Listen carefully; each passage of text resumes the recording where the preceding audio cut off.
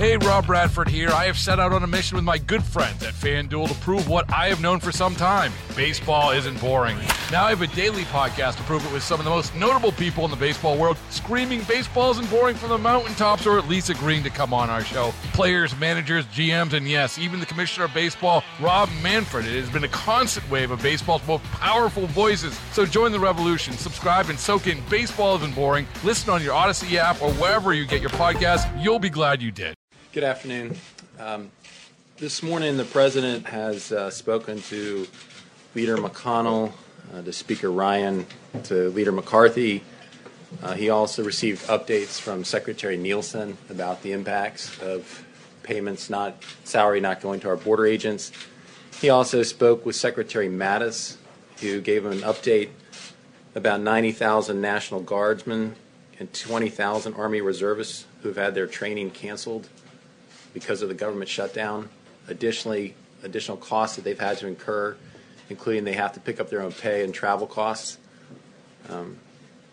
We stand here ready to sign the bill that the House passed last night, anxious to keep the government open, or I should say to reopen the government. The White House position, though, remains the same, that we will not negotiate the status of 690,000 unlawful immigrants while hundreds of millions of tax-paying Americans, including hundreds of thousands of our troops in uniform and border agents protecting our country, are held hostage by Senate Democrats. We continue to remain anxious to reach a deal on DACA, and we look forward to resuming those negotiations as soon as the Senate Democrats reopen the government.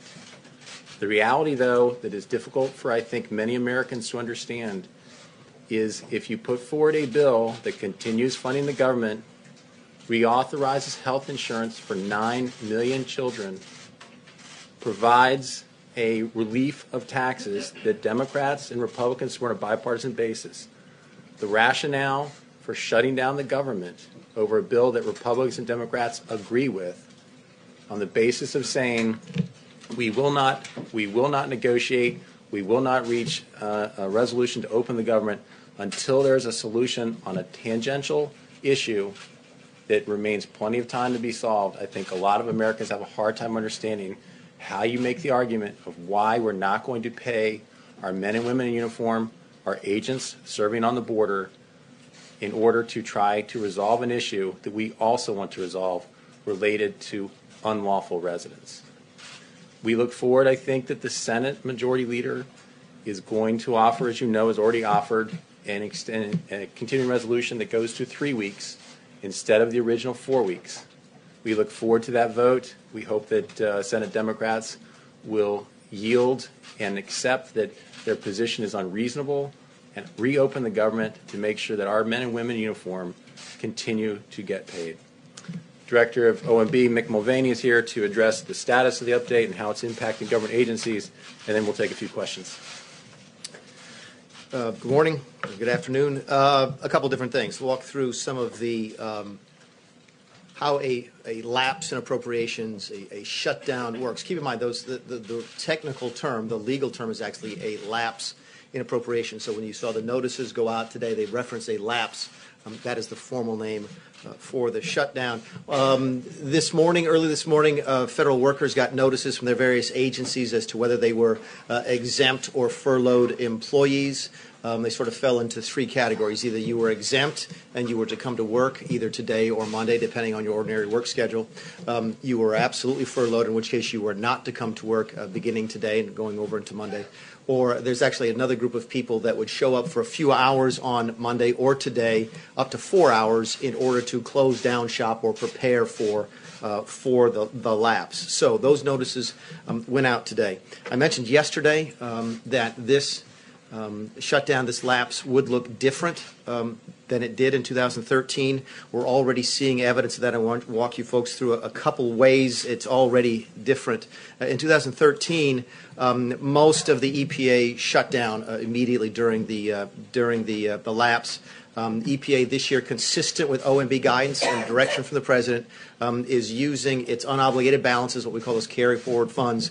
Most of the agency will remain open, unlike several years ago. Mine safety inspection, the number of inspectors that will be on the job for mine safety inspections will increase from 25% of the total in 2013 to 50%. Here again, part of the administration's intentional plan to use unobligated funds that are already at the agency, something the previous administration did not emphasize. Cybersecurity. Agencies will ensure that staff working on the maintenance and safeguarding of IT systems will continue to work during the lapse, and that systems will continue to get their critical updates. National parks, you may have already noticed that the parks, national monuments, private concessions that serve them are open. As I mentioned yesterday, won't be picking up the trash or cleaning the bathrooms.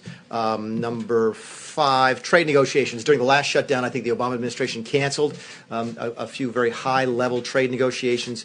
By contrast, this year the USTR will use its funding flexibilities. We talked again about that, the ability to use carry-forward funds, ability to use transfer of funds from one account to another in order to continue round 6 of the NAFTA negotiations later this week. Finally, the last example I have is that the Merchant Marine Academy was closed during the 2013 shutdown. Will stay open.